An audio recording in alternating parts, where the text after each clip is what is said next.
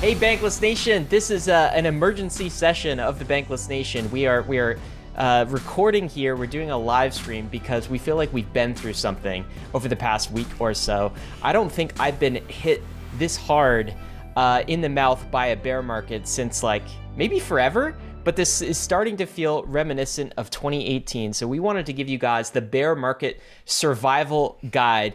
You know, haters will call this copium, David. But I think we've got some things to say. We want to go through what happened to prices recently in crypto, why it's happening, at least at a high level, what's going to happen next, and how you should play it, how David and I are playing it. David, what do we want to cover here, man? Yeah, we definitely want to talk about, of course, because even when people are down bad, sometimes that means the opportunities are the highest. But also at the same time, to some degree, I think other people are just not there. There's one part of the conversation, which is what opportunities are there, and then the other part of the conversation is like some people just need like a shoulder to lean on. Some people just need to cope. And so this is that what you need, David? I mean, how are you feeling, man? I always kind of appreciate the fact that markets are aggregates of human emotions. A lot of humans calculate things with their gut, with their emotions. And so when the markets are down bad, that means the people are down bad. And so there's a lot of that out there. And so we're going to try and balance out just like some people just need to like go through the process of pain to get through to the other side. So we're going to talk about all of those things. Thankfully, I'm the son of what I think is a very talented psychologist, and so hopefully I can bring some mom energy into this live stream. But there's also the conversation that I want to get to of comparing this market cycle to last market cycle because you know, same but different. Why different? Because it's that difference that is people I think are getting. It's the difference between this cycle and last cycle that really causes a lot of people a lot of like. Just like emotions, right? It's just like, why did this happen? And of course, there's also just a macro conversation. Ryan and I are not macro experts, but I do think that we do know where to look. Yes. And so over the next like weeks and months, I think we're going to talk to a lot of macro experts and get their perspective because no one knows anything, like no one knows everything. But if you talk to a lot of macro experts, we can start to paint a picture. And so I think that's going to be this isn't just crypto, right? This is inflation. This is war. This is pandemic. This is monetary. This is central bank stuff. And so I think the analysis of this bear market requires a bit more than maybe the previous bear markets have. Mm-hmm. Ultimately, though, we want to get to a place where we're talking about how to rebuild. How to pick yourself up and keep moving forward, how to keep journeying west. People forget, David, but Bankless was born in a bear market. I know we've said this before, but it kind of feels like home, at least for us. Not that we're excited or giddy about it, but at some level, this is a time to reflect and develop conviction and to rebuild for the next leg up. But just a vibe check on you, man. Like, how are you feeling this bear market? So I think that you knew it was a bear market. I don't know. You tell me though, Dave. Do you think we'd come down this far and this fast? Like, and how are you feeling about this? Oh, I wouldn't say that I knew it was a bear market. I think that my mind has accepted that it's a bear market in the last like 3 days. Like, really? Oh yeah. You knew it was a bear market, but you didn't know it was a bear market, capital B, like yes, pain correct, time. Correct. Okay. Yes. Like we were at like 3, 4, 5 months of drawdown, and this is always about like where's your reference point, right? And so from somebody that came out of the 2018 to 2020 bear, when you show me like $2,000 to $1,700 ETH price, I'm like, well, it's not that bad. But then you throw it down to below all-time highs for the previous bear market, for the previous bull market. I'm like, okay, that's a bear market. That's what a bear market looks like. So now I have firmly capitulated in the fact that this is definitely a bear market. This is what a bear market looks like. I tweeted out a couple days ago when Ether was going from 1,700 down to like 1,400, and even before it hit 1,200, where we've talked about like with when we ever had our bull case for ETH podcast with Anthony Cesano and Eric Connor and Cyrus and DC Investor, like we always talk about like the bear market of old, the last time like prices went down. We always talked about like how it felt. And like that, this is the first time when Ether went from 1,700 down to like 1,200. This was the first time I was like, okay, this is how it felt. This was how 2018 felt. Like you thought you had a glimmer of hope. Things like crypto prices would go down, they'd stabilize, and you're like, okay, was that it? You got this glimmer of hope, and then it went down like another 20%, and then that was on repeat. And so this last Sunday, or like Saturday and Sunday after the CPI inflation numbers came in, and crypto prices just got absolutely walloped after getting walloped after getting walloped. I was like, oh, okay, this for the first time, this feels like the bear market that I'm familiar with. And so how am I emotionally doing? I'm a little frustrated, I would say. I'm a little frustrated. What are you frustrated about? It's just because like in hindsight, it makes a lot of sense. But I remember in the 2018 to 2020 bear thinking, like everyone was talking about, oh, the next crypto cycle, the next crypto cycle is totally going to happen when the next cycle comes, I'm like, well, if everyone's talking about the next cycle, then like, doesn't that mean that like, if like the market is, there's consensus on the next cycle, therefore it's not going to manifest the same way. But it totally did. Like Ether went from 400 to like 4,000 inside of 12 months. It was super fast. And then like, I should have taken that into account and been like, okay, well, if we are indeed in again the next cycle, it's going to be a cycle, as in the cycle comes to an end. And so I didn't account for the end of the cycle, Brian. But also at the same time, I'm like not in the game of selling ETH. So like even though like I didn't account for it, I also wouldn't have like changed what I've done anyways. Like I've always said, like I'll go up, I'll rise with ETH and I'll go down with ETH. So at the end of the day, I'm going down with ETH, my man. Recalibrating, adjusting. Everyone has conviction, as Mike Tyson says, until they get punched in the mouth. And this definitely feels like we've been punched in the mouth and are bleeding a little bit here. Yeah. How are you doing, my man? You know what, David? I got to be honest. I'm feeling pretty zen about things. Yeah. Like I'm feeling pretty stoic about things. And I got to say, this is not the way I felt in 2018. But I don't think it's because the circumstances have changed and because it's that much different than 2018, though it is different than 2018. It's just because I've seen this play before. Like, I feel like everything that's happened, including the reply guys telling us that crypto is never going to go up again, and this time it's different, including all of the FUD around ETH and crypto and NFTs and everything else, including all of the fear. It's the exact same comments on repeat. And this, like in 2018, I was actually unsure of my thesis and the underlying crypto investment. So I spent 2018 and 2019 and part of 2020 trying to figure that out. Like, oh shit, like, was I wrong? Did I really mess this up? And then I came out of that market with conviction. And in 2021 and 2022, that conviction has just built up even more. And so I am at the stage where I feel unfazed by crypto prices at all because I have such a high level of conviction. So this is kind of like, it's annoying a little bit. It's kind of like a fly buzzing around my head. I have to just kind of swat it. But at the same time, it's also refreshing. And I sort of feel a little bit like, do you know Eric Voorhees? Whenever you talk to Eric Voorhees, Bitcoin OG, got in 2012 or 2013. Whenever you talk to that guy about bear markets, he's just always so zen. Right. And it's, you know why? It's because he's been through this. He's seen it. He's been through Mount Gox. He's been nothing can phase him at this point.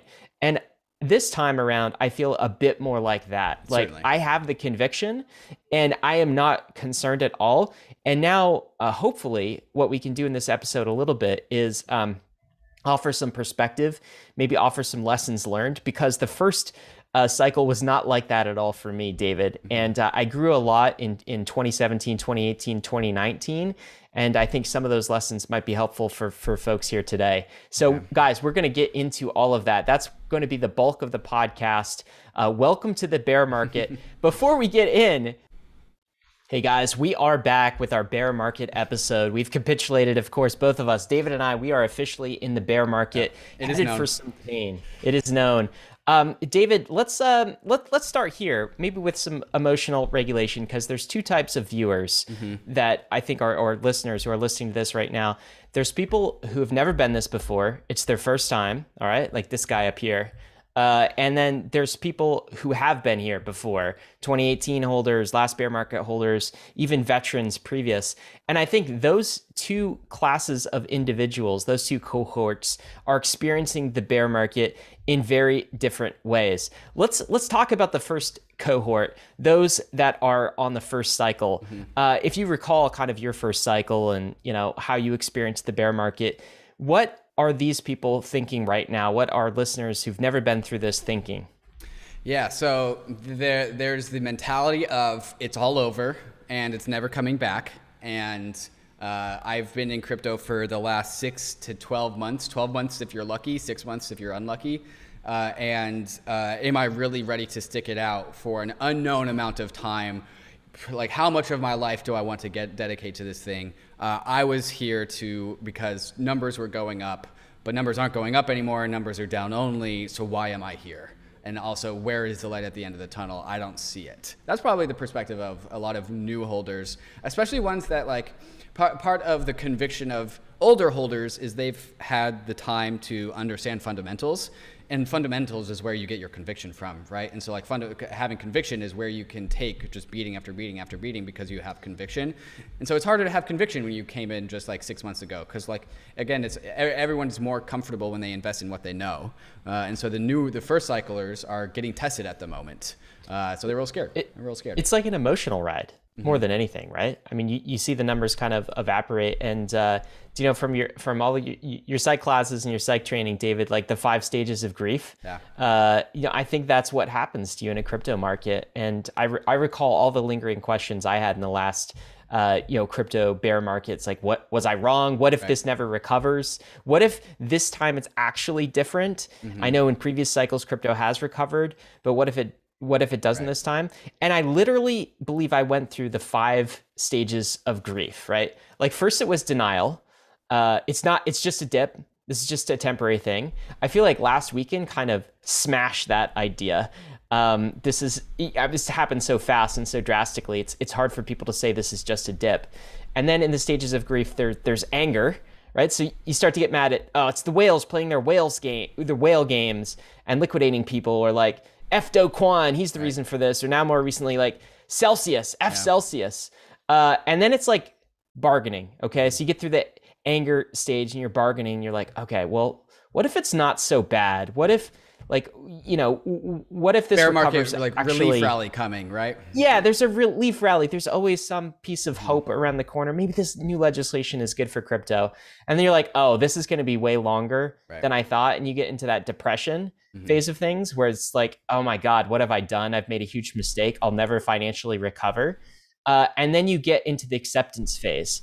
And that's the stage that is actually most beneficial for you during the bear run. If you can get through all of those other 4 stages and get to acceptance, like that's the stage at which you'll start to level up and start learning, because then you go, okay, what have I actually learned from this experience?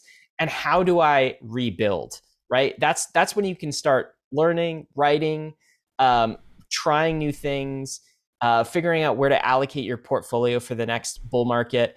I tweeted this earlier today. I felt smart during the bull market because I did. You feel like a genius at first, but I became smart during the bear market. And that's really what happens.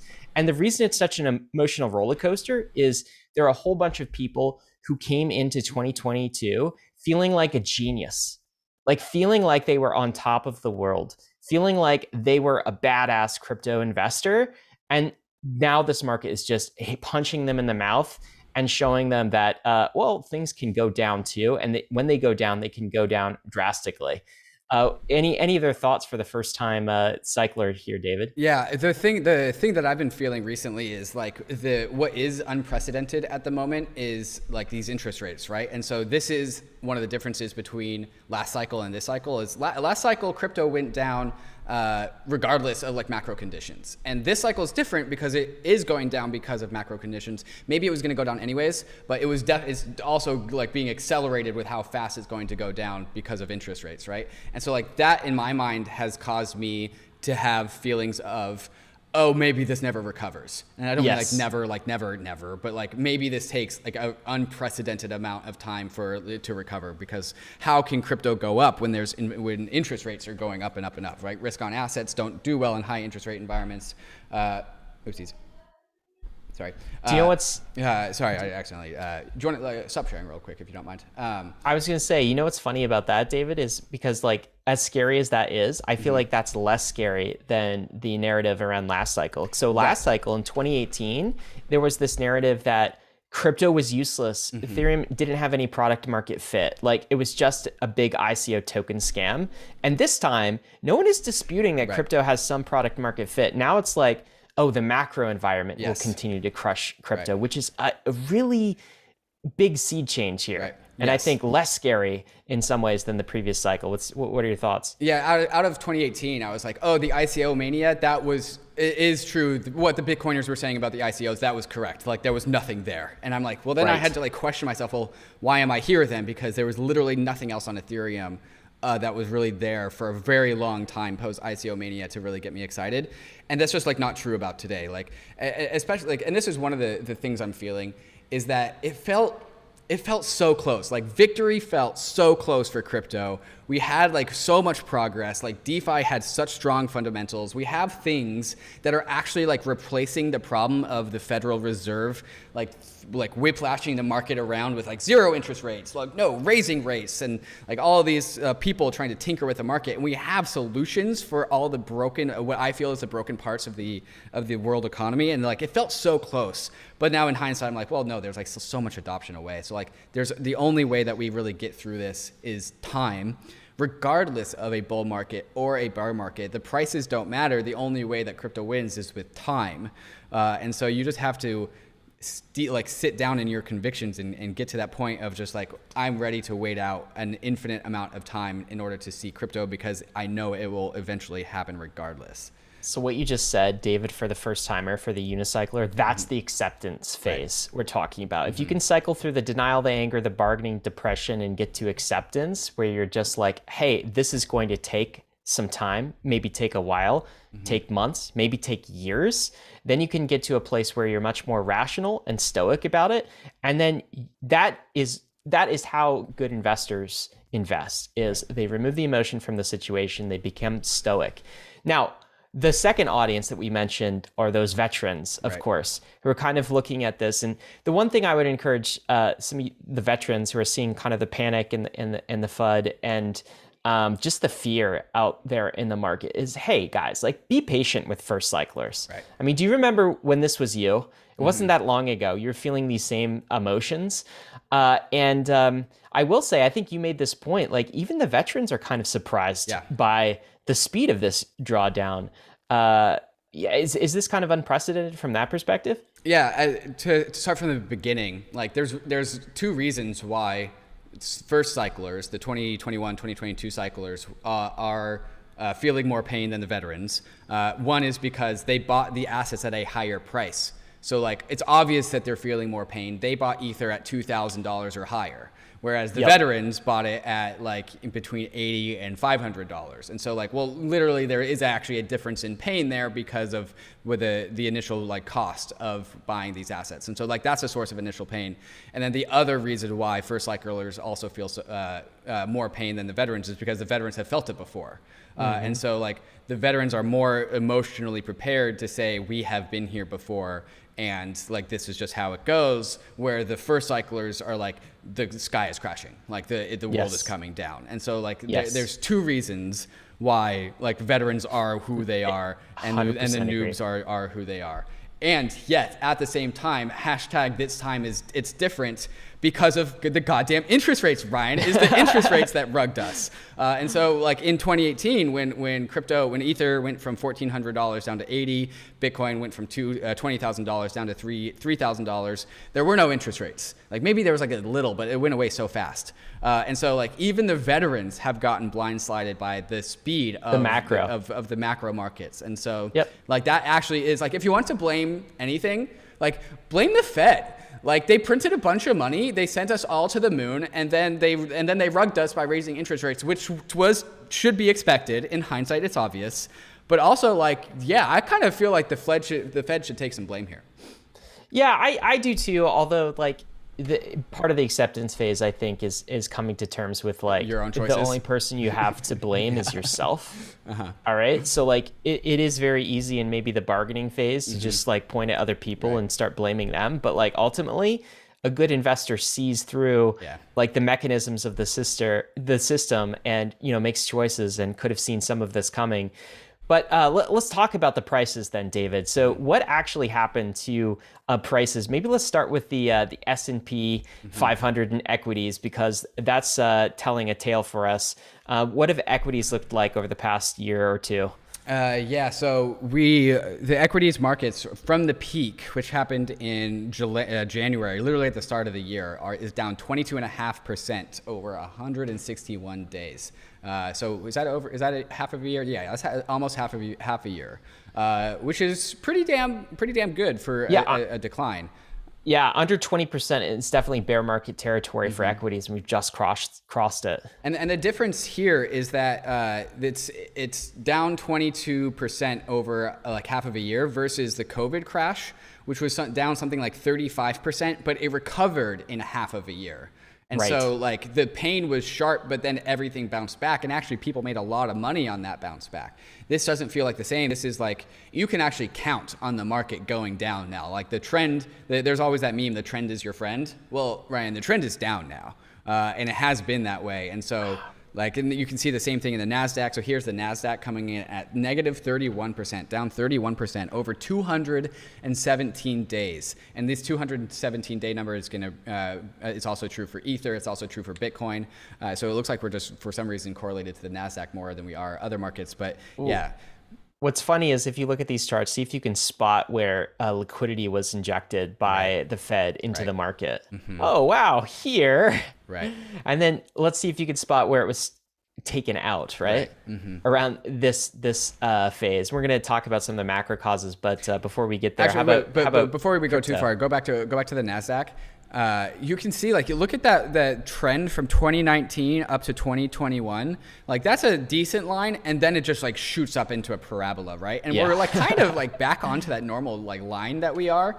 But also that line also had quantitative easing in it as well, and 0% interest rates. And so zooming out, it might show a different story. All right, here's Ether.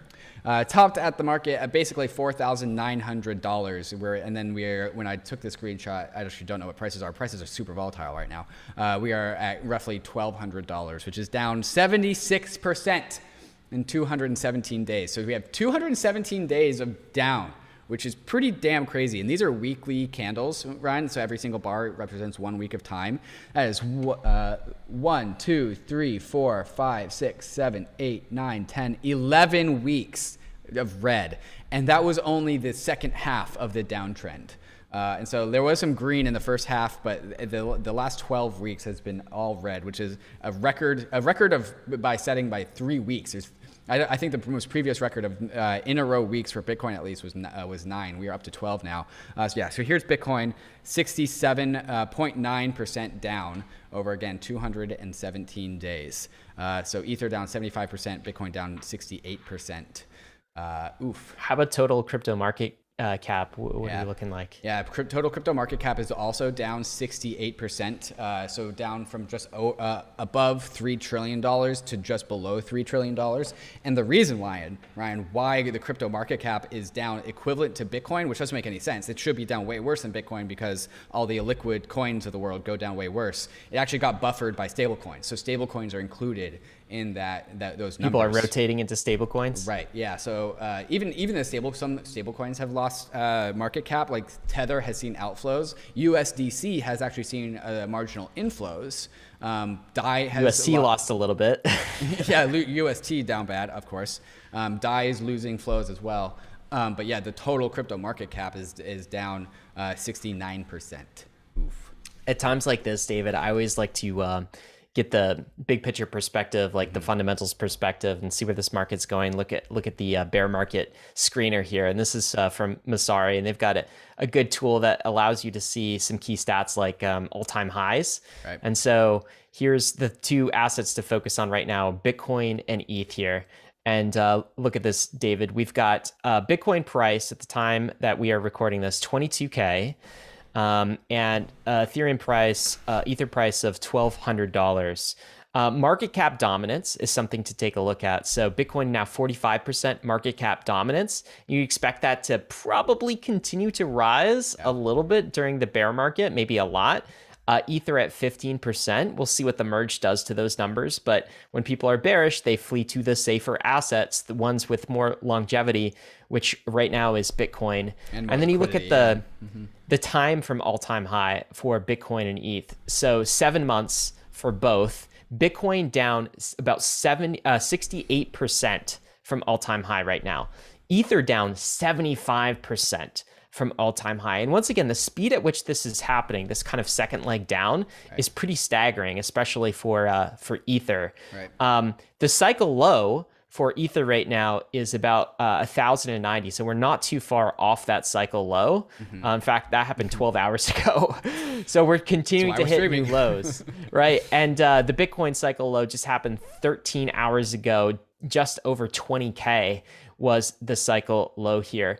The thing I really like to do is, of course, like there are lots of other assets that are much like down bad, much more so, including Cardano, 84%, XRP, 90%, Solana creeping up to 90%, Dogecoin, 92%, such as what you'd kind of expect. But if you look at previous cycles here, so in 2013 and 2015, the only asset really worth considering was Bitcoin. That went down during that bear market 82%. All right, so once again, we are now down 68% for Bitcoin. During the 2013 bear market, that went down 82%. There's still a ways to go if it repeats that 2013 bear market. In the 2018 bear market, Bitcoin went down 83%. All right, and Ether went down 94%. So Ether right now down 75% from all-time highs, and in the previous bear market, it went down 94%. All right. I tweeted this out this morning just because I was interested in running the numbers. If we repeated the last cycle, then Ether would hit about $280 at max pain. That's if it went down 94% from its cycle high, and it just kind of did the exact same thing as the previous cycle. And Bitcoin would hit 11,400 at max pain, which would be 83%. Now, I am not saying we get there. In fact, I don't think we will get there, right? And it's important to remember that the cycles rhyme, but they don't repeat. So we'll go down, we're going down in the same way. But the question of where's the bottom, these numbers are good to keep in mind, and something to track is how far are we down from all-time high. What are your thoughts on this, David? Yeah, Chris Bernitzky had a pretty interesting tweet that I thought was a good perspective to share, where he said, during the next cycle, the coming cycle, which will eventually happen because they always do, like Ether, and let's make up some numbers here. Bitcoin will be at like $100,000, $200,000. Ether will be at $20,000. From that perspective, when you look at the current price it is at will feel pretty bottomy, pretty damn close to the bottom, and it could still go down another 50% because those both will feel like pretty close to the bottom from the perspective of the future cycle. Right? So like where Ether is now, is it at $1,000? Is it at $500? But maybe Ether bounces between $500 and $1,000 for like a year, and then the 2 years, 3 years, I don't know. But then it's going to go up and do something crazy because that's how cycles work. And then at the peak of the next cycle, you're not going to tell the difference between $500 and $1,000. Like it's going to, from that vantage point, that difference is going to look so minuscule. But from the current vantage point, like $500 is another 50% drawdown. And that could happen, like that's not necessarily off the table, like another 50% drawdown. That puts us at like $600. And so it always it depends on your time frame, your exposure, and how much you're willing to lose. But like there's a case where like crypto just like goes it down another 50%, perhaps that's the bottom, and then it goes up 50%, down 50%, up 50%, down 50% for a really long time before the next cycle starts. So that's kind of like the perspective I wanted to share with that. Yeah, we could definitely see some chop. Guys, we have a lot more to discuss, including what's actually driving this bear market from a macro perspective. And also want to get into like how to play it, how to think about it, how to survive. Maybe that's the theme. And we're going to get to all of those things. David, you want to say one thing before we cut to sponsors and get back? One thing, a part of like the whole like emotional regulation and like checking your own sanity, and something that is definitely happening right now and is probably going to get worse as prices go down, is that like mainstream media and crypto haters out there are going to FUD the absolute crap out of everyone. Like people who were crypto natives, they had the advantage when prices go up.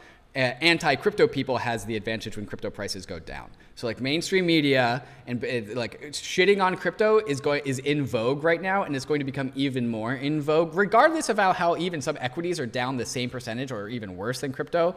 Like mainstream media is going to become cool to knock on crypto. It's going to become cool to like talk about how all you crypto people, like you thought it was a new paradigm, you thought your crypto assets were like gonna save you, ha ha ha ha ha. Like the people that are going to take advantage of just the canceling crypto that's going to happen. You're going like your friends who never got into crypto are going to like send these links to you, and they're gonna be like, oh, look at this, look at all these like money that all the crypto bros are losing, ha ha ha, because they never participated in the bull market. So like now the shoe's on the other foot, and so like be prepared for that. Is like the FUD is going to come for the crypto industry, and this is partly why I wanted to do this live stream, Ryan. Is like the one thing that the crypto industry has is like that other markets don't, is each other. Like we are really good at coming together as a community, especially when things contract during bear markets. We all can fit inside of the same room. And so while we just get absolute crap thrown at us from the outside, I just want to like warn people that this, like the mainstream media is going to come to FUD crypto. So grab a buddy and grab your conviction and stay with it, because like there's a storm coming of just like anti-crypto narrative, because that's what happens when price goes down, and it's to be expected. Guys, get ready for everyone to call crypto a scam, because that's what they're starting to do. And they're going to see, I told you so. That is part of what you have to resist during every crypto bear market. Guys, but if you stick through the bear market, you get to tell them, I told you so during the next cycle. So like let that be the light at the end of the tunnel. Yes, if that's the thing that drives you, yes. Guys, we will be right back with some more thoughts. But before we do, we want to thank the sponsors that made this episode possible. Hey guys, we are back. So we talked about the crypto bear market, how people are feeling that, what the prices look like, how it compares to previous cycle. Now, David, let's just spend a bit more time. We've alluded to this a bit, but let's talk about what's really driving this bear market, right? So the last bear market was really kind of the loss of steam, the loss of energy in the crypto market, right? People like got sick of all of the useless tokens and the ICO raises, and just ran out of steam, ran its course. This is no external factors, just internal energy, just like the battery got drained. There really weren't any external factors. Yeah. This is much different. In fact, some people were doubting that this was the bear market because we actually hadn't seen crazy highs for Bitcoin or ETH yet, right? Like a 10x from the bottom for ETH, that's something, but like it could have easily hit 10K, could have easily hit 15K. We could have gone to like 200, 300K with Bitcoin before it was all over. And so let's talk about the reason that, I guess maybe the bubble is getting pricked a little bit with crypto and the bear market, and it's all about macro. So we've got a pandemic, we've got inflation, we've got recession, we've got war. All of these things are tied together in this unsustainable Fed and fiscal policy, and also, of course, a war. And I think these are the bad times that are really affecting crypto as an asset class, because the world still very much sees crypto as a risk-on asset. What do you think? Certainly, yeah. And this is a part of my fear that crypto is never going to come back, which of course I do not think, but like there's a kernel of that there. And the reason for that is because, well, crypto's never seen rising interest rates. Rising interest rates are a significant source of the bear market. And also, I'm really, really skeptical, Ryan, that the rising interest rates are actually going to work, because so much of inflation is coming from rising food costs, which is on the back of rising oil costs, which is on the back of a war in Eastern Europe. And like the Fed, the rising interest rates is not going to solve the war in Eastern Europe. But this is definitely one of the reasons why, like, especially with spending got through the roof because crypto assets were going through the roof. And also we send a bunch of stimmy checks afterwards. And so there's one part of this conversation where inflation is the source of the rising interest rates, but it's also rising interest rates are not the actual solution for that.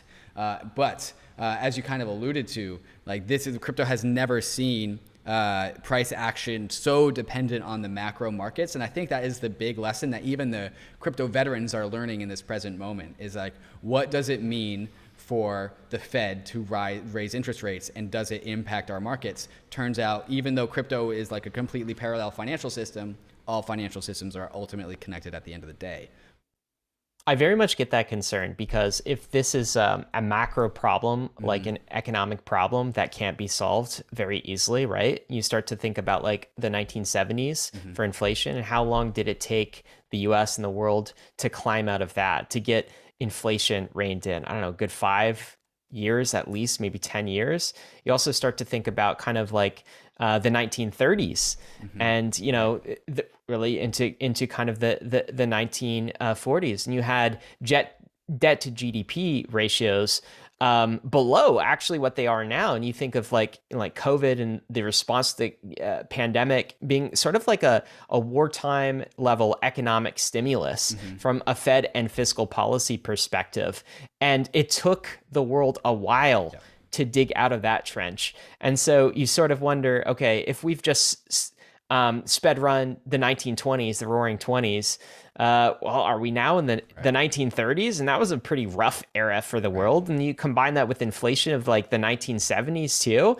And it doesn't seem like there is even if crypto has incredible product market fit, even if crypto continues to build and continue to chug away, you have to ask yourself, how long will it take for these assets to get back in price? And I think that is the main bear case for this whole market, and the reason why there are a lot of people commenting, a lot of people talking about cryptos can continue to go down. It's never going to recover. If it does recover, it's going to take many, many years.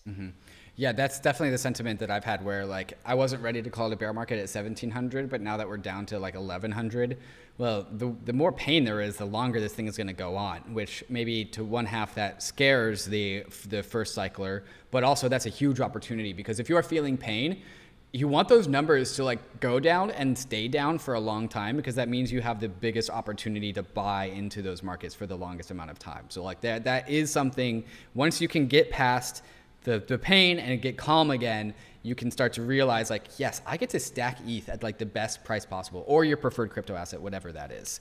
On the other half of this conversation, there's the adage of, don't fight the Fed. And this worked really, really well when crypto prices were going up, because the Fed kept on printing money.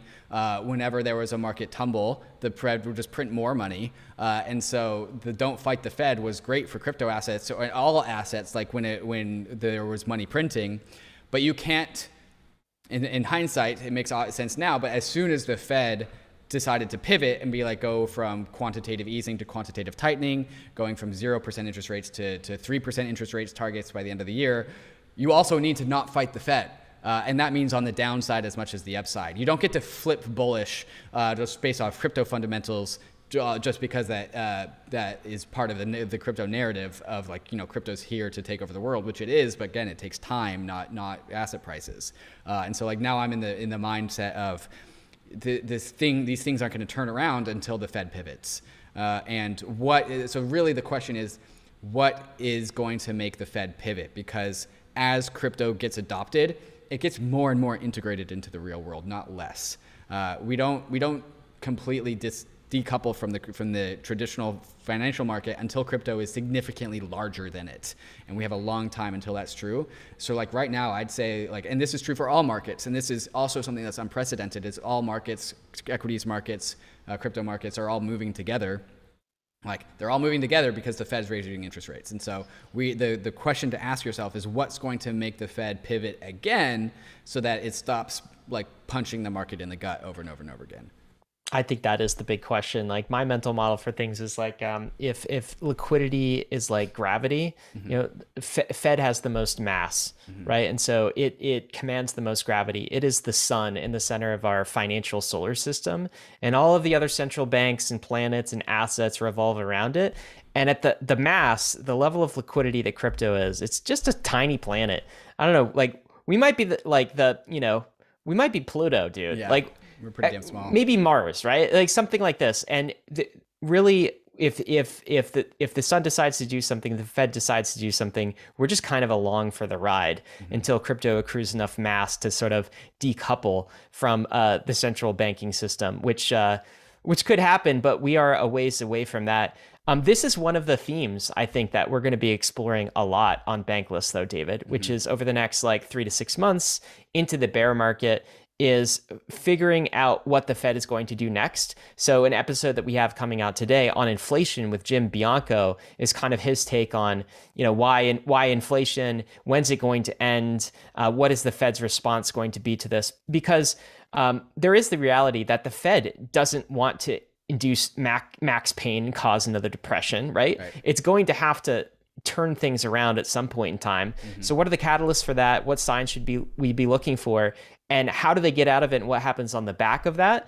Those are areas that I think we want to level Bankless listeners up on. So we're going to be doing a lot of macro content over the coming weeks and months. Yeah, and that episode with Jim Bianco is in 3 hours. So if you're watching on the YouTube right now, come back in 3 hours, and we're going to be asking Jim Bianco these questions pretty damn soon here. The other thing I wanted to bring up is that the Fed pivoted, started doing quantitative tightening, reducing its balance sheet, increasing interest rates. Not too long after that, like Luna crumbles, and there is no coincidence that happened. And like now, like then crypto prices go down even more, and now it's Celsius that is being caught with his pants down. And now there's rumors that Three Arrows Capital, of all places, like complete rumor, unsubstantiated, we don't know, but like Three Arrows Capital is also perhaps insolvent at this particular moment. That's what I want. Yeah, like that's a great tweet, Ryan. Nice one. Oh, wow. And so this is what rising interest rates are actually supposed to do. So if you cannot, as a financial asset or a project, survive raising interest rates and you collapse because of that, this is what's called like the tide going out, and we are catching people who aren't wearing swimming trunks. As it turns out, there was not enough of a liquidity base under UST to sustain Terra. As it turns out, Celsius was not able to offer all of its redemptions. Unfortunate reality of this is it's also to do with you can't withdraw a staked ether out of the beacon chain, and so they got kind of stuck with that. But also they can't service their withdrawals, and so like this is what bear markets and rising interest rates do. They flush out the fluff of the markets. We are currently burning the underbrush, and ultimately this is healthy. So once this underbrush gets finished getting burnt, like that's when we get reduced down to our fundamentals, and that's where generational wealth is made. We are just in this like flushing out period of all the underbrush that was unsustainable, that got out over its ski tips. And so the point of this tweet, Ryan, that you put together is that like somebody's next, and like people are getting liquidated in Aave and Compound, and these are all microcosm, like mini versions of these big ones. Like this is the general market flushing it out. And so if you can stay solvent, and if you can keep yourself on top of your foundations, and also lean into like buying opportunity, this is how you make generational wealth. Just don't get out over your ski tips.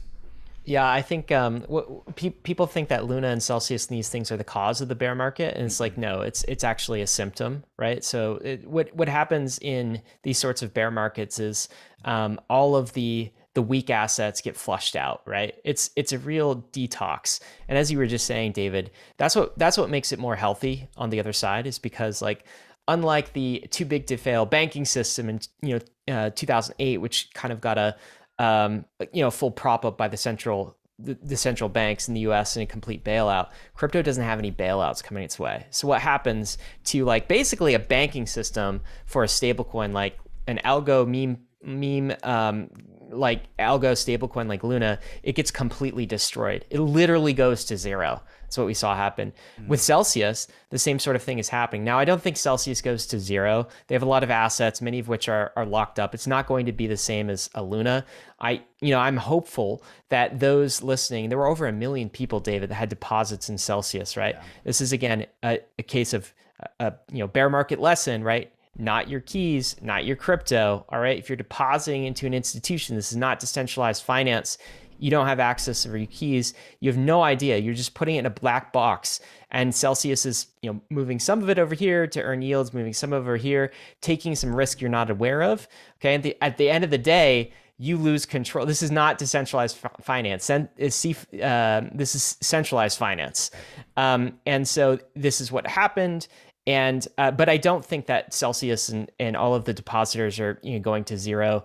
Hopefully they get some of their assets out of this. It just might take some time. But the big question is, what is the next weak player in the market, right? As you were saying, David, there's some talk of some major funds being weakened by this. There's certainly a lot of collateral that's getting liquidated by cascading prices going down, and you sort of have to wonder what's going to be next. So this is definitely a time to protect yourself. So make sure that you are not in any kind of risky positions. Maybe think about how to take more custody of your own crypto assets. Maybe think about where you are lending out your assets. This is certainly a time to bring all of that forward and to learn some lessons. But David, do you want to switch to the recovery? Okay, so we are in kind of this bear market relapse period of time. What do you think about what is your bull case for recovery here, right? So why are you continuing to hold your ETH is maybe another way I would ask that. So at the risk of sounding tone deaf here, and I'm actually going to go back and zoom out just to provide some context. In the eras of high interest rates, a high interest rate is meant to increase the value of a dollar because the value of a dollar is decreasing. That's why we have inflation. So a high interest rates increases the incentive to hold dollars. So bond yields go up because there's more opportunity for dollar holders, and bonds are a proxy of dollar holders. And also, this is why real estate is always a really good investment during recessionary periods and in periods of increasing dollar demand, because people have to service their debts, and so they need to buy dollars to service their debts. And if you have access to dollars, like you are king. When markets go down, whoever's holding cash wins the most. And so this turns into like a real estate. Real estate is a fantastic anti-bear market asset because they're associated with cash flow. So especially rent-producing real estates like real estate assets. So like this is just a basic lesson of just market cycles, is that like real estate owners tend to be the best like weatherers of all cycles because in bear markets, they have the cash flows to sustain themselves. They have the cash flows to prevent themselves from going solvent. Now, understanding that, I also want to talk about like the whole like crypto as an inflation hedge narrative. So we have real estate as an inflation hedge. There's something I learned about all of this, Ryan, and I'm going to connect all of this in the end. Crypto is like treated as like, oh, it's an inflation hedge. Bitcoin's an inflation hedge. Crypto is an inflation hedge. And then the Fed started raising interest rates, and then the crypto assets started going down in price, and people got really confused about like, wait a second, if crypto assets are inflation hedges, but then the Fed is raising interest rates to fight inflation, why are the crypto assets going down? And like, I think if you think critically about this, it actually makes total sense, because if the Fed is raising interest rates, they are trying to fight inflation, and therefore they're also trying to fight inflation hedges at the same time. So if they're trying to bring down inflation, the value of an inflation hedge should also come down if they are successful. And so in reflecting on the rise of crypto prices, like Bitcoiners in the crypto industry saw inflation coming a mile away. When like the Fed saying like, oh, inflation is just transitory, the crypto industry just laughed at that, knowing that inflation is not transitory. And in hindsight, if we did know that they are going to increase, that would be a statement saying that they would increase interest rates going into the future, which would put a price pressure on risk on assets. And so crypto assets, they're not inflation hedges. They are just exposed to the anticipation of inflation. And once that inflation is accounted for, then that's like the top of the crypto asset market. Does this all make sense to you? Am I explaining this okay? Yeah, I think another way to say what you're saying is like anything inflationary long term is good for a commodity deflationary fixed supply asset like crypto, right? It's good for all commodities long term. But in the short run, I don't know if you remember our podcast we did on the dollar milkshake theory. Right. In the short run, because so much of world debt is denominated in US dollars, right? There's this like this slurping effect from like everything goes into like the dollar's milkshake. And so liquidity dries up everywhere else. But long term, if you kind of zoom out and you like saying that inflation of the US dollar is bad for crypto doesn't make any sense. Inflation of fiat systems and like basically the loss of legitimacy of the dollar as a reserve currency is going to increase the prospects of sound money assets like Bitcoin and Ether. And anyone who says contrary, I don't think has really looked at the fundamentals of this. Now, what that does in the 1 year, 2 year, time horizon, that's a totally different question. You have different mechanics at play. But if you zoom out and you look at like, hey, if the dollar is going like 10, 15% inflation every single year, is going to be good for the crypto industry. I think that's what you're saying. Certainly. That's certainly what I'm saying. And as the Fed raises interest rates, what they're trying to do is they're trying to reestablish legitimacy of the dollar by making everyone like forced buyers of dollars. But like to some degree, the legitimacy spell was already broken, probably in like 2008 and definitely in 2020 when we just airdropped a bunch of stimmy checks to the destruction of external economies that are pegged to the dollar because they didn't get any of those stimmy checks. So like as the Fed raises interest rates, they're actually fighting all of the anti-inflation assets like Bitcoin, crypto assets, etc. So they are like raising interest rates is fighting crypto assets. Now, where I was going with the real estate cash flow conversation is that cash flows, when you have source of cash flows to like as interest rates rise, people need to buy dollars. And if you have incoming dollars from cash flows, like cash flows are everything to keep people solvent in bear markets. And like the reason you asked, like, why am I holding on to Ether through the bear market? Because Ether has cash flows. It has super strong cash flows. And so proof of stake, staking Ether plus EIP 1559 is in a market where everyone is trying to get their hands on cash. Everyone is trying to get their hands on cash flows. Ethereum has this source of cash, which is itself, which is totally independent and totally agnostic to external market conditions. And so staking Ether, holding Ether, you get access to the cash flows from EIP 1559. Now, those aren't payments to you. They're roundabout cash flows, but meaningfully the economics check out. And then you can stake that Ether and actually do get cash flows, again, in the form of Ether. And so if you are prepared to not have to sell for dollars, you have your living situation handled, you have your food and housing situation handled, like that, the cash flows, the native economy of Ethereum has its own native cash flows, which becomes an extremely attractive from an external standpoint. It's like who in this bear market, in this recession, who's got the cash? And Ethereum generates its own cash flows, which is how you become a decoupled, self-sovereign economy. But that is not something that is learned in 1 year, 2 years, 5 years. That is learned over a very long time horizon if you can stomach through the bear market. Yeah, I do agree. I think deflationary cash flows, which is something that only like Ethereum really provides right now, and Ether as an asset, that will become the thing to have, in the coming years. What has to happen first, and I think this is what's really happening, is crypto is kind of front running the pain of even equities markets, right? It's like Ether down 75%, the S&P only down 22%. That's got to drop even further in my mind. And I think crypto is kind of taking it on the chin and sort of front running that. And again, this is getting into like speculation territory. So it's kind of like moving into like David and I's wild ass guesses, right? Of what might happen. Like we are just fundamentally bullish on crypto as an asset class for the next 10 years, but we're kind of prognosticating, trying to forecast based on what we think might happen over the next, coming months or, year time horizon. And that's where things get a little hazy. But I think crypto is front running all of that. I think equities will go down. And then I think once we understand what the Fed is going to do next, we'll kind of start to paint a bottom on some of these assets. And then it comes back to, okay, what asset do you want to hold next? Because it ain't going to be dollars, because dollars are going to be inflated away. So what assets are you going to want to hold? And I think that the world increasingly will move away from other stores of value, real estate and equities, and start to evaluate crypto based on some of its fundamentals. And in that world, Ethereum will be post-merge. It will look very strong. It will still have product market fit, right? The internet fundamentally needs a property rights layer. Okay, DeFi is fundamentally going to be an absolutely massive financial system in the future. Ether and Bitcoin are commodity assets that have sound monetary properties that fiat systems don't. And so they're going to start asking themselves, what do I want to hold?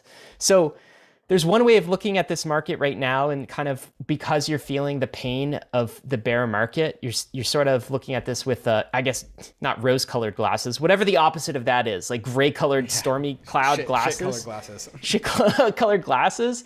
And you're saying like, oh my God, this could be like the 1930s. Crypto has never experienced this kind of macro economic like recessionary conditions.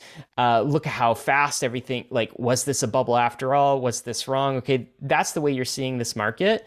The other way to see this market is maybe retrospectively in a few years. You don't want to be in a position of regret, but like, oh my God, this was the greatest buying opportunity ever in crypto. Like potentially the last time I get triple digit ETH ever in my lifetime, right? Lifetime of generations to come and all of my children. And I'm not saying this to make you like FOMO into it, okay? Like that's the conviction that I have personally. And the reason like I'm super excited to hold, I'm super excited to buy at triple digit ETH, but like that's not a conviction you should get by just listening to this, to Dave and I talk about it this episode. That's conviction you have to develop yourself. You got to earn it. And you have to earn it. And this is when you earn it. It's during the bear market, right? So the question of like, when do I buy is sort of the question, right? So if you are, first of all, you have to get convicted. If you're not convicted, like just don't listen to what David and I say. Go develop your own conviction, okay? Just like stop the podcast and figure out what this asset class is for yourself, all right? Once you do that, once you have conviction, then the next question you ask is, okay, when do I buy? And personally, David, I think that's kind of a fool's errand, okay? I think trying to time the bottom is a difficult thing. The simplest, easy button approach is you dollar cost average in. It's what we've always said, just dollar cost average in, all right? If you want my take on a guess on the bottom, I think we're going to triple digits, all right? I think we're going to 80% plus. I think we might head towards 83, 85%. 90% would be the high estimate. I don't think we're getting to 95%.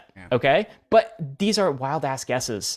If you don't want to like play the guessing game and go hard mode, just start dollar cost averaging in. It's a bear market. We're really close to, triple digit ETH. So like, that's the question. And then the other question is like, okay, so how much should I put in? And I don't even want to begin to answer that question for anybody else. It's an inappropriate question. It's an inappropriate question. The answer to that question is always, we're back to crypto OG lessons here, veteran lessons, is don't put in more than you can afford to lose. Okay, why? Because we could be wrong. You could be wrong.